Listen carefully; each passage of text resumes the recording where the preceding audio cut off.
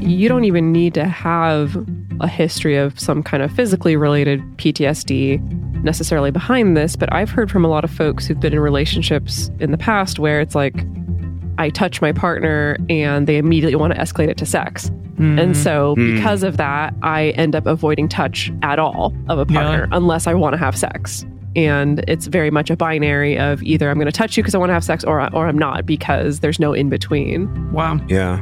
And then feeling like I don't want that pressure to have to do that right now. Welcome to the Multi-Amory Podcast. I'm Jace. I'm Emily. And I'm Dedeker. We believe in looking to the future of relationships, not maintaining the status quo of the past. So whether you're monogamous, polyamorous, swinging, casually dating, or if you just do relationships differently, we see you and we're here for you. Forms I know I did, forcing me to form myself to fit. On this episode of the Multi-Amory Podcast, we're talking about how to have a good relationship after you've been in a bad relationship, or even several bad relationships. We'll be talking about how PTSD, as well as other past baggage, can show up in your current relationships, how otherwise healthy behavior can even feel unsettling or confusing if you're used to toxic relationships, and some actionable takeaways for recovering from trauma and building healthier relationships. Yeah, so we're doing this episode because a while back, a listener reached out wondering just specifically if we had any episodes addressing how to have a good relationship even after having a difficult relationship history or a traumatic relationship history. Particularly, they were asking about navigating healthy relationships when you have a history of being abused. Or specifically navigating healthy relationships when your particular flavor of neurodivergence is PTSD as a result of past unhealthy or abusive relationships. So that's what we're going to get into today. I wanted to not just focus on specifically abuse or specifically PTSD. We are going to touch on those things, but I wanted to widen the scope a little bit because I think this is something that can affect a lot of folks. Even if you don't have PTSD, even if you don't have a history of being abused in a relationship, it's very easy for all of us to carry some sort of baggage from a past relationship into our current relationships. And so that's what we're going to be looking at today. First of all, what do we even mean when we say a bad relationship? There's a lot of things out there that might seem like a bad relationship, some of which we're going to talk about today. Here's a list of some things that are included, but not limited to things like abuse or incompatibility, extreme codependence, relationships that have very high conflict levels or very high volatility levels, relationships where dishonesty is kind of a cornerstone, or inequality is a cornerstone. That may mean things like financial inequality, or a variety of other things, power imbalances, if that's not something that you agree to within the relationship, things like that. Right. I mean, part of that is also imbalanced decision-making. We're kind of from that inequality of one person being the one who makes all the decisions and the other not having that power. Along with that could be pressure or coercion to do certain things or to behave certain ways or to, terminate other friendships or have different types of other relationships. Could also just be neglect of just not being, not having someone paying attention to you, not having your needs being met or having someone caring about your desires or your wants at all. Could be something like your boundaries constantly being pushed or ignored, or someone trying to challenge you on that in a context where it's difficult for you to uphold your own boundaries and protect yourself. Or it could have also been even a bad caretaker relationship from your family of origin or someone else along the way who's kind of been in that caretaker role for you.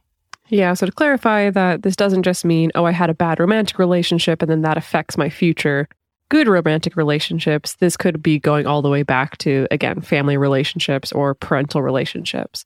So we also have to clarify what we mean by a good relationship or a healthy relationship. And of course, There's going to be many, many different definitions to this, but these are the things that we're focusing on when we talk about that.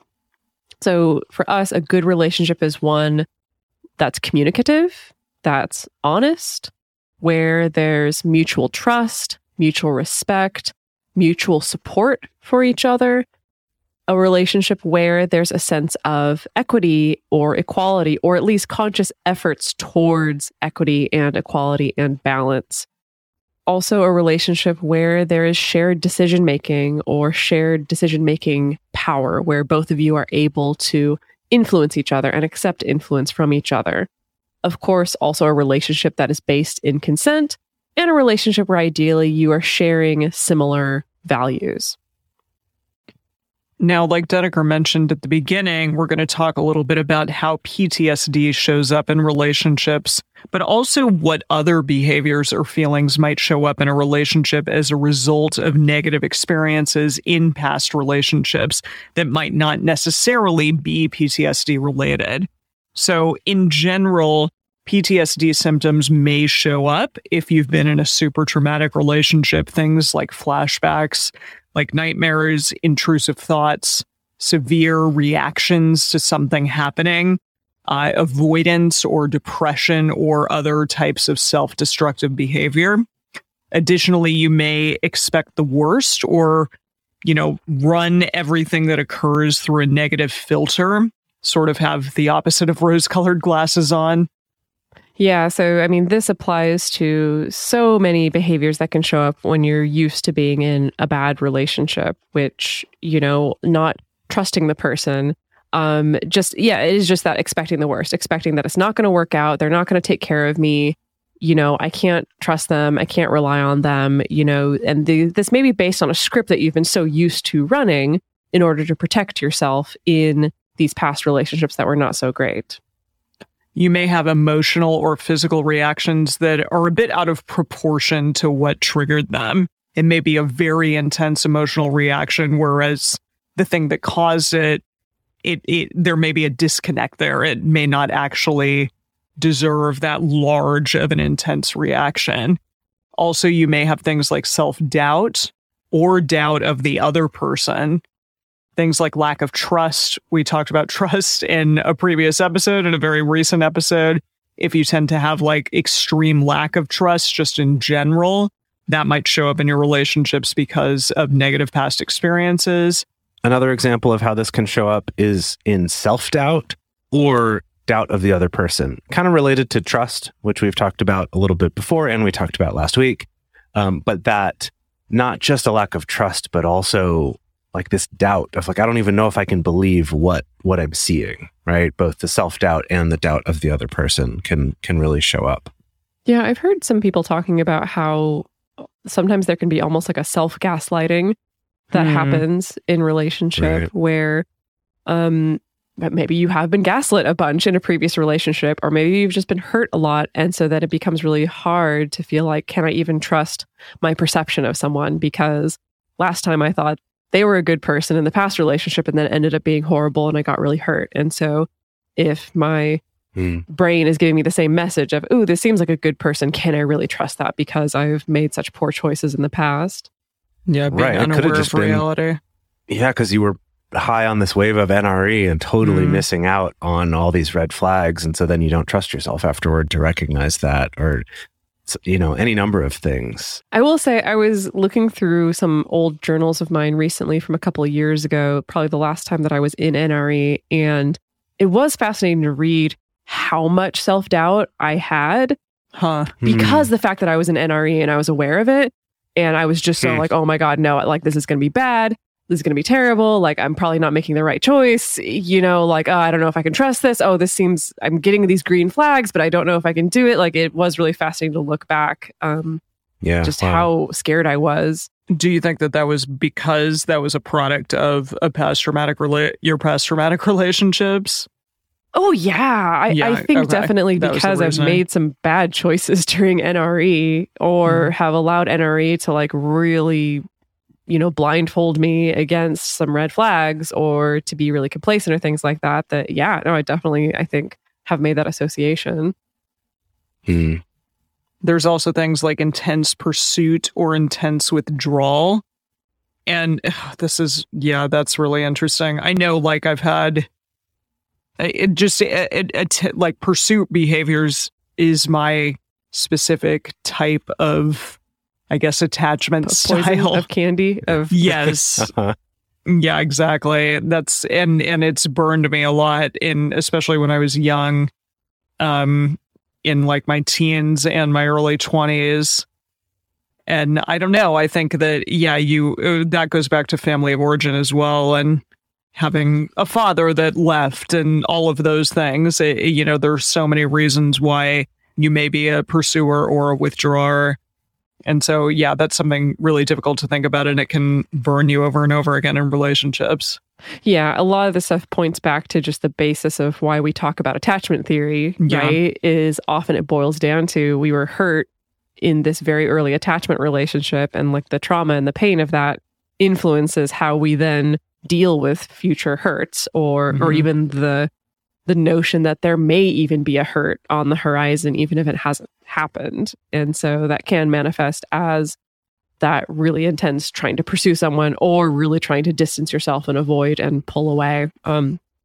Related to that, I've seen a lot of people enter into a new relationship and just have a lot of anxiety or obsessive thoughts, maybe even a paranoia around when is this person going to betray me, or when is this person going to hurt me, or when is this person inevitably going to disappoint me, that can actually be very intrusive and really disruptive to one's well-being. Yeah.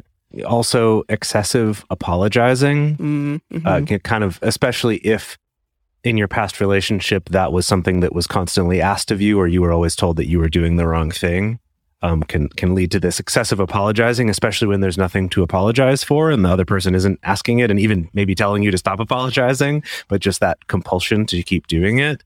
Or on the flip side, this kind of defensiveness about everything, especially if in your past relationships or your family, there was kind of that sort of lawyering up, if you will, about if you admit any sort of wrong or apologize, it means you lost.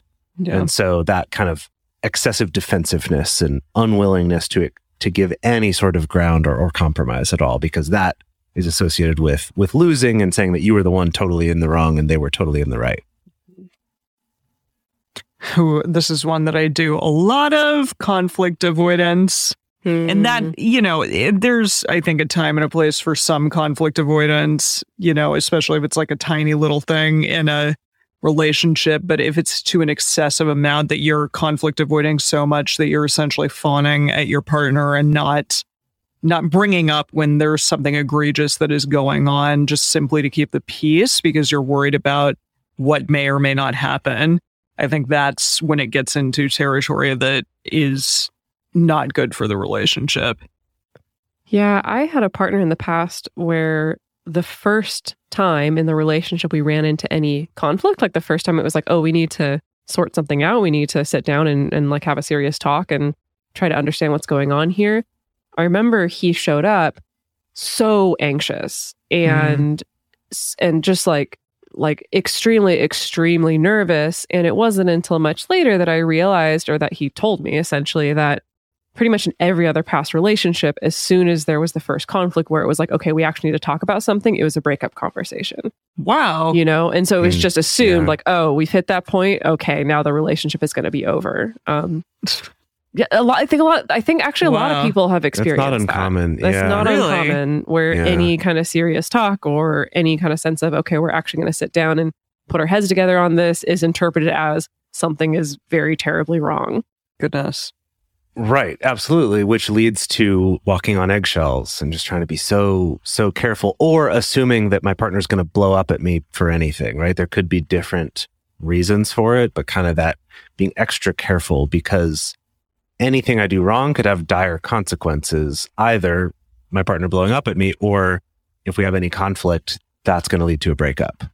And a lot of that I also blame on kind of this, the cultural narrative that we rant about a lot, of just sort of, we're shown only NRE in our movies and our books and stuff, and nothing past that. So if anything's not happily ever after, That's Something it. Got to wrong. find the next one because this is the wrong one, right? There's also doing avoidant behaviors like avoiding touch or eye contact or vulnerability, things along that nature.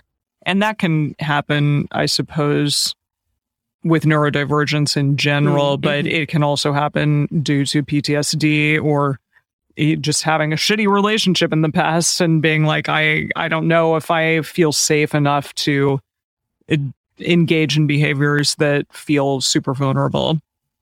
Yeah. And I think especially with the touch one, you don't even need to have a history of some kind of physically related PTSD necessarily behind this. But I've heard from a lot of folks who've been in relationships in the past where it's like, I touch my partner and they immediately want to escalate it to sex. And so because of that, I end up avoiding touch at all of a partner unless I want to have sex. And it's very much a binary of either I'm going to touch you because I want to have sex or I'm not because there's no in between. Wow. Yeah. And then feeling like I don't want that pressure to have to do that right now. Yeah. Also, people will do something that I think is somewhat normal, even if it's not always the healthiest thing, but somewhat normal to do very early on when you're first meeting someone, is to kind of try to prove how lovable and great you are, kind of playing yourself up a little bit. But that can also become this ongoing thing of kind of like, I have to constantly do extra or overcompensate somehow, or even just be extra giving than I actually want to be, because I've been taught one way or another that I'm not enough just as I am, and that I'm not lovable enough as I am. And so I need to put this on somehow. I need to overcompensate for the fact that I'm just fundamentally lacking. And I think a lot of people have this. And Bell Hooks actually wrote quite a bit about, specifically in their view, women being really socialized there, that like, you have to be good, you have to work for it. You have to demonstrate that you're a good partner and that you offer value, and then you'll be worthy It's that value. Of love. That value thing, because it's like so many men are socialized to find their value in their work and in how much money they make, and so it is that question of what value does a woman have then? What do they have to give? Yeah. And that overcompensating can look different ways based on that socialization, for sure, but it shows up a lot. And I've seen a lot of folks, myself included, especially non-monogamous folks or polyamorous folks, sometimes internalizing this sense of, it's already such an ask to date me because I'm so inconvenient and I'm so weird. And so I really need to step up to prove that I'm a really good partner and I can provide all these things. And again, like, maybe that's not the worst behavior, but I think it can go overboard, right? It can get exhausting and toxic pretty quickly. And then there's many, many other behaviors, but the last one that we have here is sometimes you can internalize a really pessimistic outlook on all relationships or intimate connections. And I think this is quite normal, especially if you're in, let's say, like, you've just been rejected or you've just had your heart broken. Totally makes sense why you would go through a period of being like, oh my God, F this.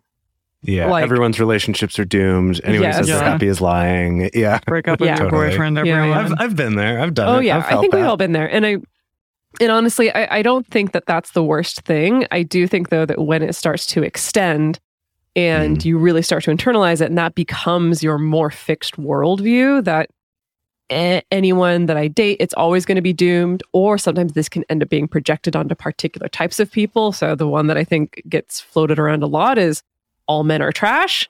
And like, this is how it's always going to be. I'm always going to have a terrible experience dating men, for instance. Right. So that happens a lot too. So what about looking at some ways this can show up uniquely in non-monogamy? All right. So we've been talking about these things that are kind of general, and within polyamory or non-monogamy, there's also this, I guess, kind of shared experience of almost this community-wide trauma, whether that's a lowercase or uppercase T, can depend.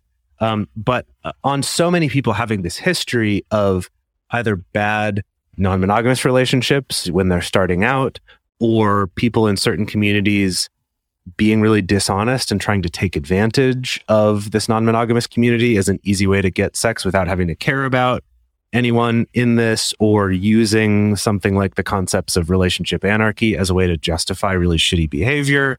There's lots of ways this can show up, and can almost lead to both an individual, but also almost this shared sense of lack of trust in other people, or sort of an excessive need to punish people for any sort of violation, or different things like this. We're going to talk a little bit about some ways that can show up uniquely in non-monogamy. Yeah, well, the reason why I wanted to include this is I started getting complaints from clients. This started probably a couple of years ago. I don't think this phenomenon is that new, but this is when I started noticing it from clients. People who were relatively new to non-monogamy, maybe they were in the process of opening up their relationship, or maybe they were single and just starting to explore. And they might run into a roadblock where they're like, oh my gosh, actually I feel kind of jealous, or I'm having a hard time wrapping my brain around my partner having sex with someone else, or I'm kind of wondering about agreements. Like, I wonder if this kind of agreement is okay or whatever. And they reach out to a community, usually an online non-monogamous community, and end up getting slaughtered, digitally. Essentially, the idea that like the community just like jumps all over them, especially when it comes to, oh my God, I'm feeling jealousy and I'm really struggling with this. People being really mean, at least that's what's been reported to me, like really not caring. And I have to have this conversation with clients. I mean, first of all, of course, validating and empathizing, because that's really crappy and like a terrible experience to go through, especially for someone who's just wanting support and to not be alone in that particular moment. But I think there is this community-wide baggage around, oh yeah, when I was opening up my relationship back in the day, like my partner also experienced some jealousy and then used that as, a hammer blow to me to control what I was doing, or to make me feel bad about what I was doing, or to veto the partner that I was seeing or whatever. And therefore, they're transferring their experience. Exactly. It's all like this person. transference and projection. Yeah. And therefore, how dare you come here and say that you're having a hard time with this, and this happens all over the internet, every single corner, right? It's not unique to the non-monogamy community, but it's definitely something that I have witnessed many times. Other people tend to have sort of a strict adherence to a particular format of a relationship, like, non-hierarchical is the only way to go, or parallel polyamory is the only way to go, or relationship anarchy is the best thing to do, and everybody else is less informed or less enlightened or whatever. Yeah, I mean, just like we talked about when we did our Q&A episode with Kate Laurie, that sometimes these past negative experiences can produce a certain rigidity that can be just as rigid as some people, the way that some people cling to monogamy, like really traditional monogamy, that based on a negative past experience, it becomes this kind of obsession with like, oh, it has to be this particular format of non-monogamy. Right. This is what ended up working for me, so it has to be that way. Yeah.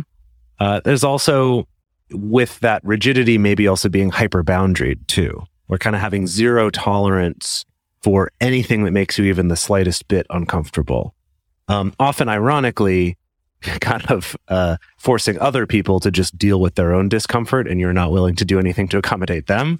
That can be an unhealthy behavior that comes out of it. I also was just having a conversation a couple weeks ago with a friend. So the friend is monogamous. She's been in a monogamous relationship for a long time, but she has a friend who's polyamorous, but he's not currently dating anyone, and he's been having a really hard time finding relationships, and he's in LA. So I know it's not a lack of polyamorous or non-monogamous no, they're people. Here. And so we kind of just chatted about it a little bit over dinner, but one of the things that I brought up is I'm like, well, it sounds like he's new-ish to this, and he's a single man who's straight, or at least mostly straight. And kind of talking to her a little bit about the kind of collective trauma of guys showing up and trying to take advantage of these communities or trying to be dishonest, and that's something that he's probably, especially if he's newer to it and doesn't know, the code words and how to talk about it quite right, and what wording is more acceptable to use, that's going to set off some warning signs for people because of that. And I think that in itself is not a bad thing to have that kind of warning go up, because yeah, there are a lot of people trying to take advantage of these communities, but it's also something to be aware of and realize that sometimes we can push people away or try to quickly judge them or put them into a certain category just based on that fear or trauma from a past experience. And that leads to the other behavior that I've seen, folks carry into from bad past experiences into current experiences is people creating a very narrow set of speculations for potential partners. So, things like they have to already be partnered. I'm not going to date someone who doesn't already have a partner, or I'm not going to date someone who doesn't already identify as non-monogamous, or I'm not going to date someone who's new to non-monogamy. And usually the newness is very hard to quantify. Right. Sometimes, or I can only date someone who also listens to the Multiamory podcast. I am not being cheeky. I've literally heard that one. And while it's very flattering, and I don't want to turn away a compliment. Not a requirement for sure. Now, those things that I listed, wanting to date someone who's already partnered or who has non-monogamy experience, I don't think it's bad to have those parameters for yourself necessarily when you're starting to date, right? Like, I don't want to tell anybody that you can't have any of those standards or speculations. I just think it is important to examine where it's coming from for you, and if having that standard in place is working, if it's actually effective for you. Is it actually helping to protect you from heartbreak and discomfort, or are you having the same amount of heartbreak and discomfort as you would have if you didn't have that speculation in place? So that's all individual, and I just invite people to get curious about those things and just investigate where it comes from. So we're going to move on and talk about some research as well as actionable takeaways. But before we do that, we're going to give you some of our sponsors for this week, talk about those, and if you would be so kind to check them out. If you see any that look interesting to you, if you go and use our codes for them, it directly helps out this show, and then we can continue to bring you this content for free. Look, Bumble knows you're exhausted by dating. All the must not take yourself too seriously and 6'1" since that matters. And what do I even say other than hey? Well, that's why they're introducing an all-new Bumble.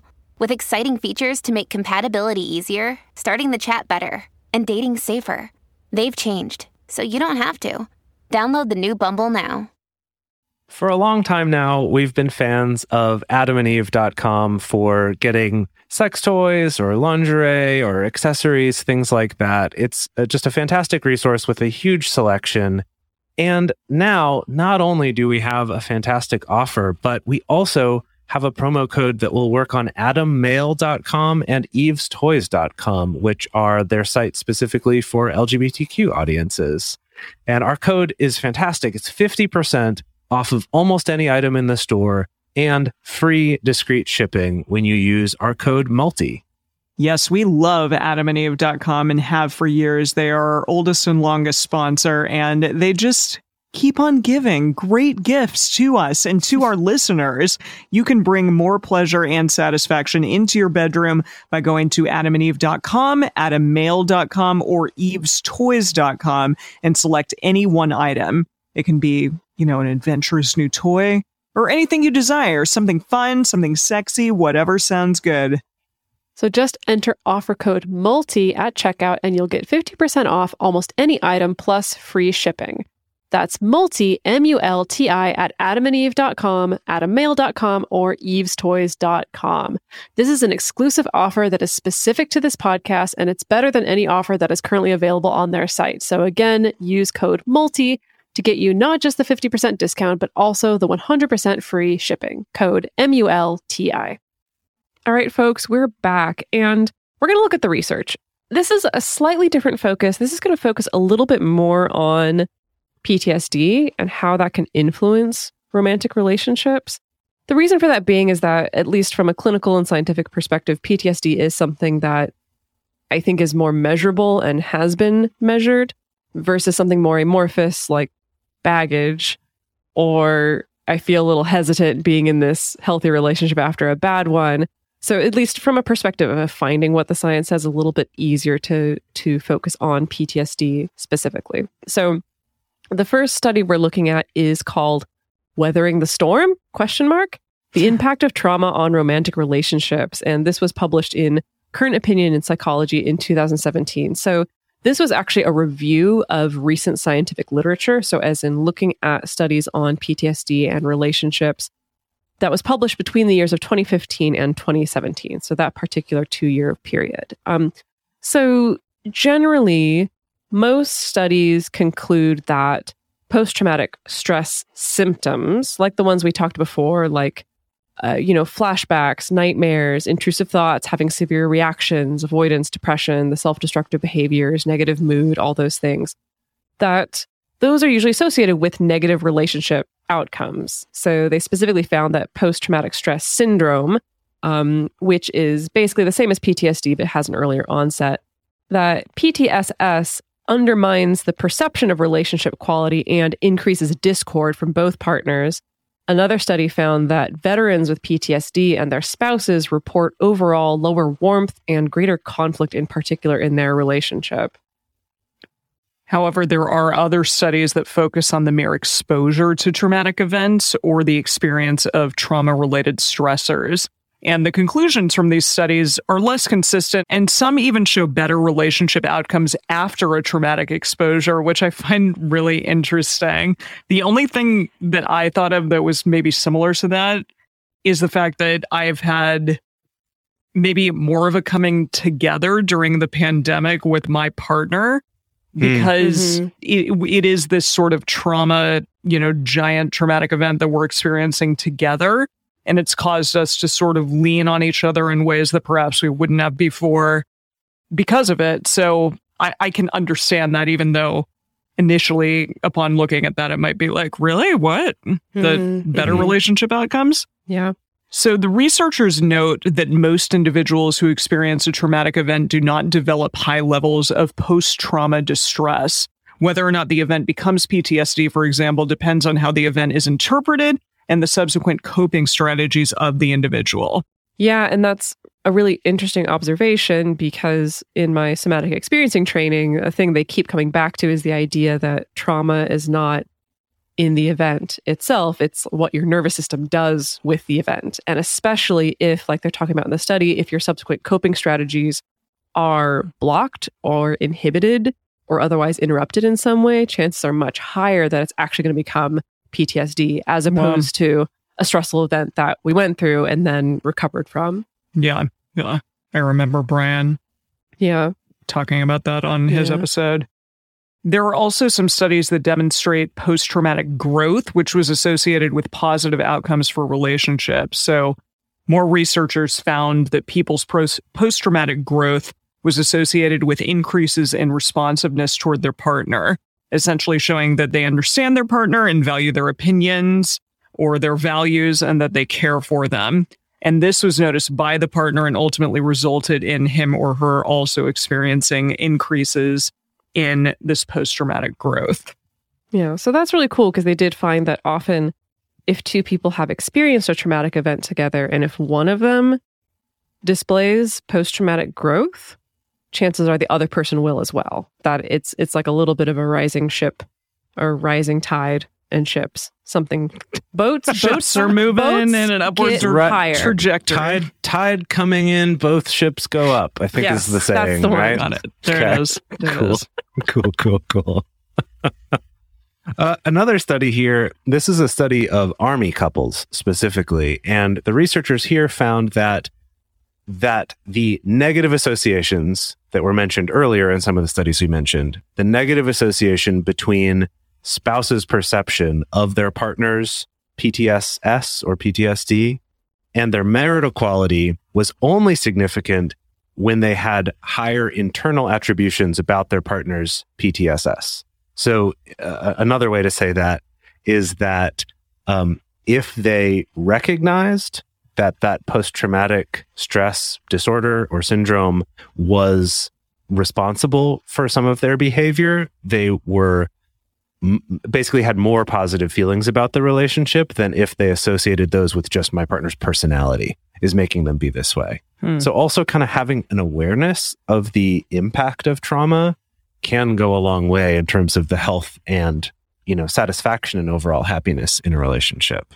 So as a result of this, the researchers came to this conclusion that disclosure of the degree of trauma in a relationship can help alleviate some of those potentially negative effects. So basically, good communication, right? To kind of go back to what this show is often all about. But, being able to communicate that, and that's not always easy with trauma, but at least being able to express, how this has impacted you and that you have an awareness of it and maybe what you're doing about it can go a long way in helping them understand that it's not just your personality or something that's, intrinsically part of you that's influencing the way you behave all the time. So I want to spend some time talking about what are the hallmarks of a good relationship, or what are specifically behaviors in a healthy relationship that can actually be off-putting or destabilizing to someone who is used to bad behavior or used to unhealthy relationships. Now, this can sound totally whack to some people. It sounds totally counterintuitive, but this is really common. So it's not just quite as simple as, I leave a bad relationship and then I get into a healthy relationship and then everything's good.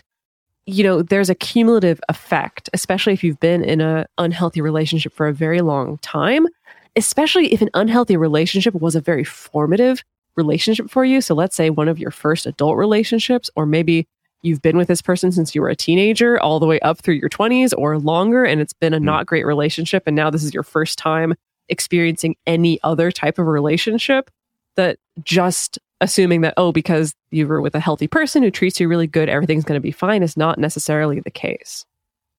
I remember having a relationship with Jace, like in my, 22, I think. And it was after being...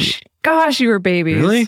Gosh. Yeah, I was 22 when I started dating you. Babies. And you were like 28, I guess, then? Yeah, I was not. Yeah, I guess 27, so. 28. Jeez. Yeah. Yeah, I was y'all. a mere little child baby. But yeah, I know that I talked to Jace about this because there were so many relationships that I had in college and in high school that had been super toxic and shitty. And I had expected kind of just intrinsically Jace to act the same way.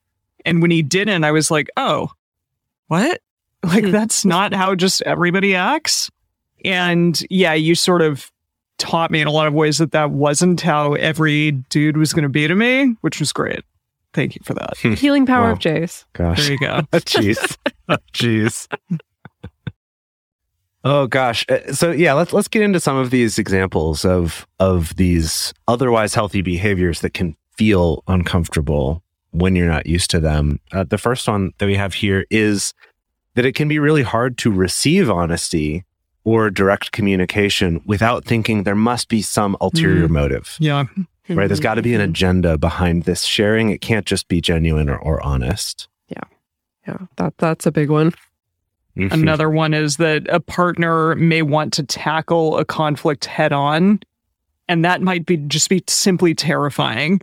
I mean, Dedeker kind of pointed that out earlier Yeah, I with was the gonna person. say. Yeah, who said that every single time a partner wanted to discuss conflict, it meant that like the relationship was ending. So yeah, that might be extremely terrifying if you just are used to conflict being super negative and super painful, or Yeah. relationship ending, for instance. Yeah, definitely. Or if, you're used to conflict is always a horrible, negative, uncomfortable experience. I always get yelled at or insulted, or the person slams the door and runs away.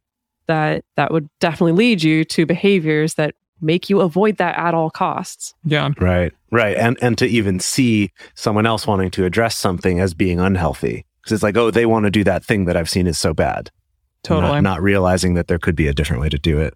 In my SE training, I just learned about this phenomenon that people are studying that the scientists call relaxation-induced panic. And even more upsetting, it's shortened to RIP. And, yeah. R.I.P. And in a nutshell, this is the idea that you get into a state of relaxation, and the message from your nervous system could be, hey, the last time we were this relaxed, something really horrible happened. So we can't relax. Or maybe reaching this point of relaxation can be a trigger of, oh my God, something horrible is about to happen. And this can happen in a small scale, on a large scale. This could be as simple, I think, for a lot of people as like not being able to relax after they're done with work. Or it could be not being able to relax in a relationship, not being able to really sink into, oh, wow, this is a really nice, secure attachment with a really loyal partner who's really kind to me, without feeling like, oh God, something terrible is going to happen, or they're about to hurt me, or they're about to betray me. So that this can be a phenomenon that if somewhere in your history there was that message encoded of, oh my God, if you let your guard down, something really bad is going to happen, it can just become even harder to let your guard down around somebody. Gosh, yeah. That also reminds me of a friend of mine from college who had some pretty significant PTSD, where for him, if he was reading a book, in reading the book, he would get super nauseous enough to go run and throw up. Wow. And eventually, saw a psychologist for it, thankfully. And it was that because of his PTSD was tied to having to be hyper vigilant about danger of being killed at any moment, that for him, it was getting too focused on something that his brain would panic and be like, you're not paying enough attention to your surroundings. Goodness. So I'm going to make you sick so you stop doing this thing. And so just sort of another variation on a similar idea of like your body identifies a certain state as dangerous. And so that's going to be a problem for you. You may worry that kind gestures or gifts might be seen as bargaining chips that'll be brought up later. Kind of a tit for tat, like, well, I did this thing for you. Yeah. I know my mom actually used to talk about the fact that my father would constantly say to her, like, oh, that watch that I got you, or that thing that I got you, what do you think about that? Why aren't you wearing that? Don't you love that? Don't you love that I did this for you? And she would fucking hate it, obviously. Yeah. Ugh. Yeah, I've gotten that one a lot with, I know I had a number of formative relationships where money that was spent on me or spent on a gift or spent on a meal or whatever was used as a bargaining chip later or was thrown into my face later. And still to this day, I think I've gotten better at it, but still to this day, like if someone wants to buy me a more expensive gift or treat me to a more expensive night out, like I'm just like, like still feel really, really nervous about doing that, especially if I don't know someone very well quite yet. Right. It's like, yeah, what am I going to have to pay for this later? Right. Totally. There must be this ulterior motive. I think that's a theme that comes with a lot of these. Yeah. Going along with that is things like someone making a request can be interpreted as this is a demand. This is not negotiable. And again, that one I think makes sense if you think about if I had someone who, would express things as a request, but if I didn't do it, I would suffer consequences because of it. That it's going to make you not trust someone's request to just be a plain request that you could say no to if you wanted to. Yeah. For some people, a relationship where there's a lack of conflict or lack of drama can be seen as boring or uninspiring, or maybe this isn't the right relationship for me, or maybe it's not meant to be. That's a classic one. I listened to an episode of Help Me Be Me not too long ago, where the host talked about how sometimes when you're in a very unhealthy or very toxic relationship, it can take up your entire world view, where all you care about is like, is this person being good to me today, or am I on their bad side today? And the whole point is about me trying to be on their good side. And it almost like makes your whole life like this very, very simple video game, essentially. Like it's just about, am I winning or am I losing right now? And it takes up a lot of your energy. And then when that's not there, not only can it be destabilizing of, oh my God, this thing that I was focusing on is gone, but then it can almost feel like you're a little bit purposeless. Or it can feel like, oh my God, now I have to focus on the rest of my life. And that can be a little scary if I've been spending so much time just focusing on making this person happy. Yeah. And then I have to focus on making myself happy. And that can really throw people for a loop. Dedeker talked about this one before a bit, but if there isn't 100% instant, intense physical chemistry and affection, like fireworks constantly, maybe that means that this relationship has no future. So Dedeker put a quote from an article by Danny Moorbach from Birdie, written in 2022, called What People Don't Know About Love After a Toxic Relationship. And the quote says, because Maxton and I had such a peaceful relationship, I worried that we didn't have passion. What I didn't realize was that passion doesn't equal chaos. The adrenaline spikes from arguing may feel intense, but the only fire they fuel is drama, not love. The passion I was really looking for comes from trust, affection, and attraction. All things Maxton and I already had.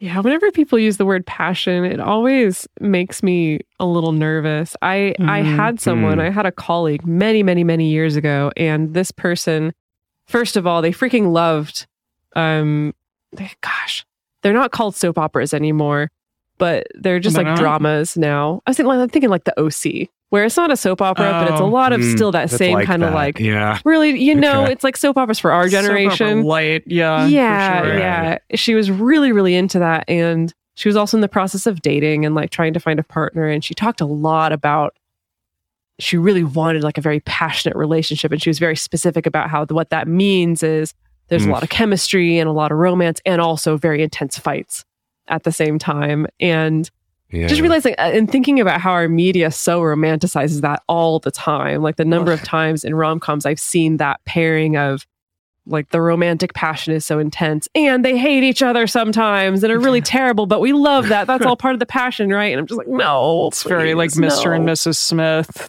Like, yeah, Well, we're I so remember- hot for each other. We're trying to kill each other. That was when The Notebook turned me off. Is that when they're establishing still their have never seen relationship, they talk about the fact that, oh yeah, they freaking like fought like cats and dogs all the time, and I'm just like, I'm not horny Not for rooting this for these anymore. people. No, Yeah. yeah. This is just red flag central. We need to Yeah. get out of Right. there. Nothing about this is romantic. Yeah. Yeah, no, totally.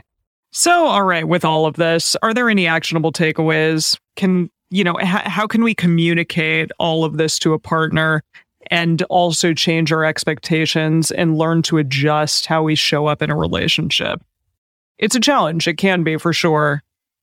First of all, being patient with yourself, trust the process.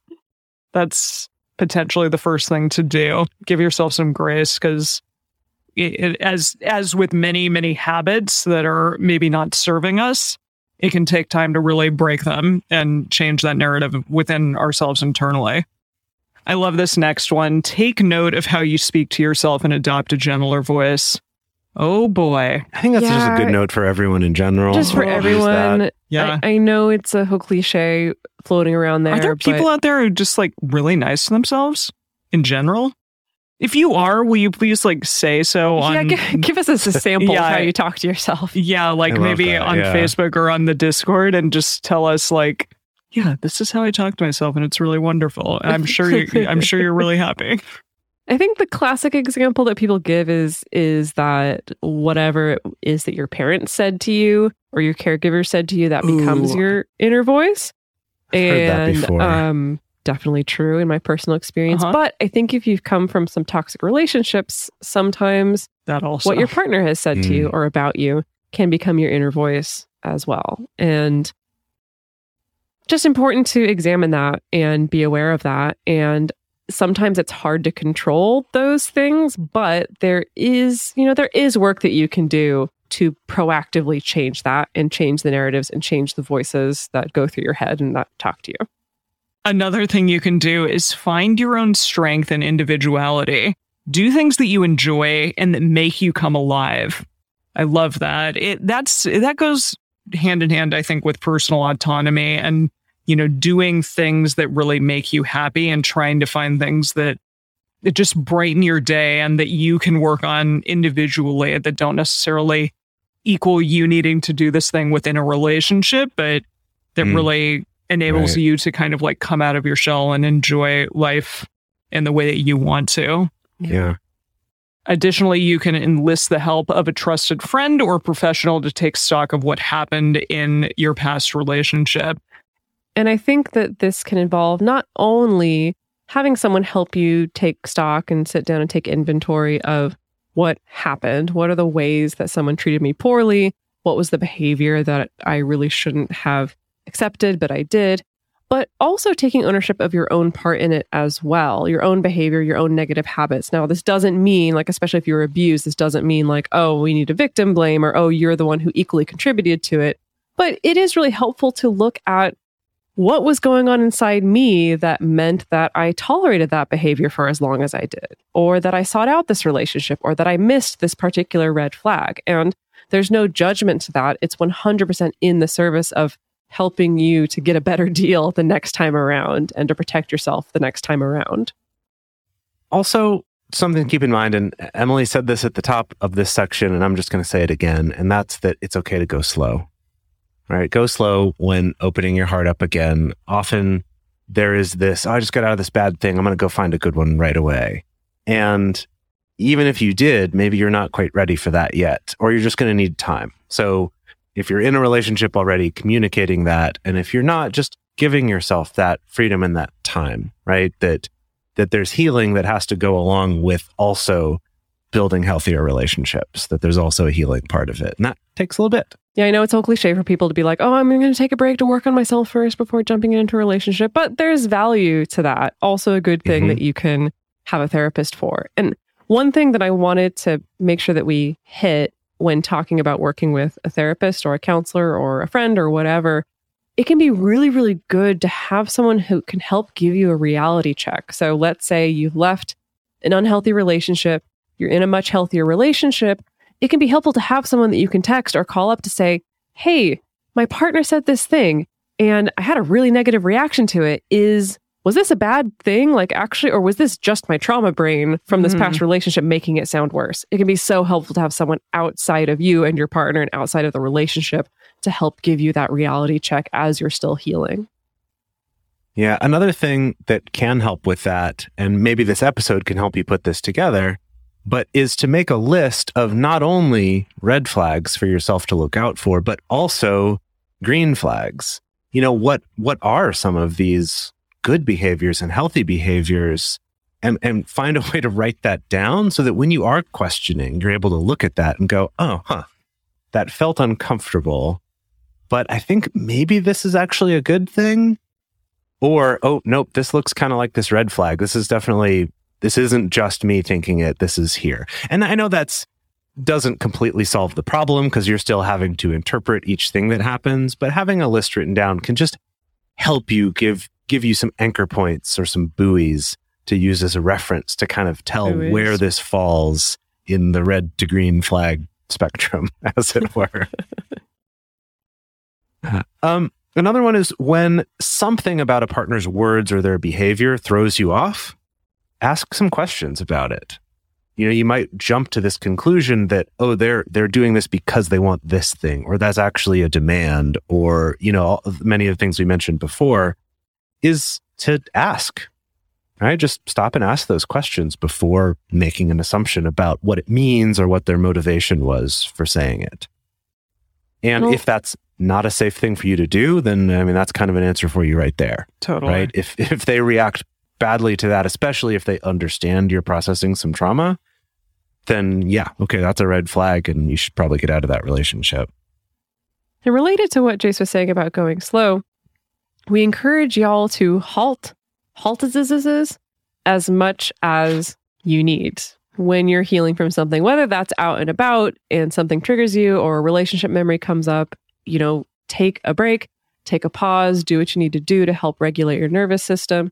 And same thing in relationships, you know, that if you're in conflict and let's say you're typically very conflict avoidant because conflict in your past relationship was very toxic, that it can be a very overwhelming experience, even if your logical brain is like, okay, I know this person's going to treat me better than that. I know that this is going to be a healthier conversation, but your body and your nervous system can still be freaking out. And so it is okay to take a pause, to go take a walk, take a breath, get some water, move around to help move that energy around in your body.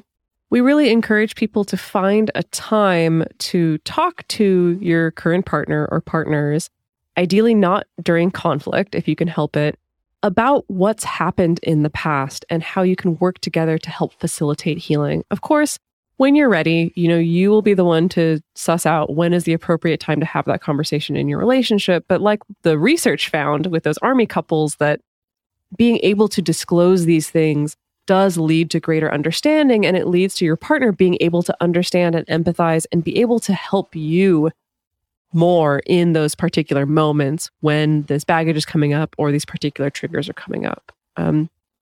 I also really love encouraging people to embrace ritual. I think it can be really helpful to symbolize or formalize a way to let go of that previous relationship. And that's... You talked about this. Yeah. Yes. Like, even if you know 100%, I'm over this person, I'm over the relationship, it was bad, I can totally see that sometimes there can be something like a little bit magical.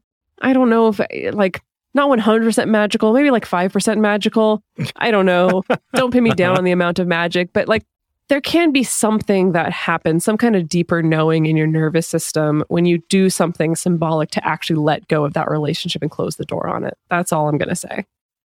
The last thing that I think we want to send people home with is you can practice accepting love and accepting affection and kindness and compassion and worthiness, not just from your partners, but from everyone around you, including yourself. And I say practice because it is a constant practice. You know, I know Emily was joking about people who do talk to themselves in a kind way.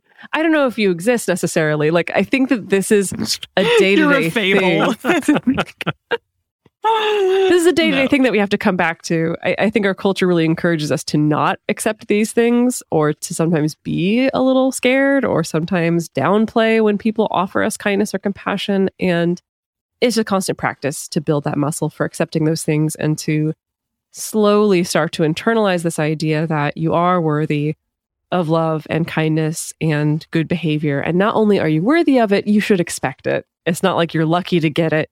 This is the bare minimum. And I think this is when we start to open up the really wonderful and truly magical part of relationships, how they can be healing for us. So yeah, higher percentage of magic on that one. Yeah, that's beautiful. So folks, on our Instagram story, we want to hear from you. Have you ever struggled to accept a good relationship after being in a bad relationship? We want to hear from you.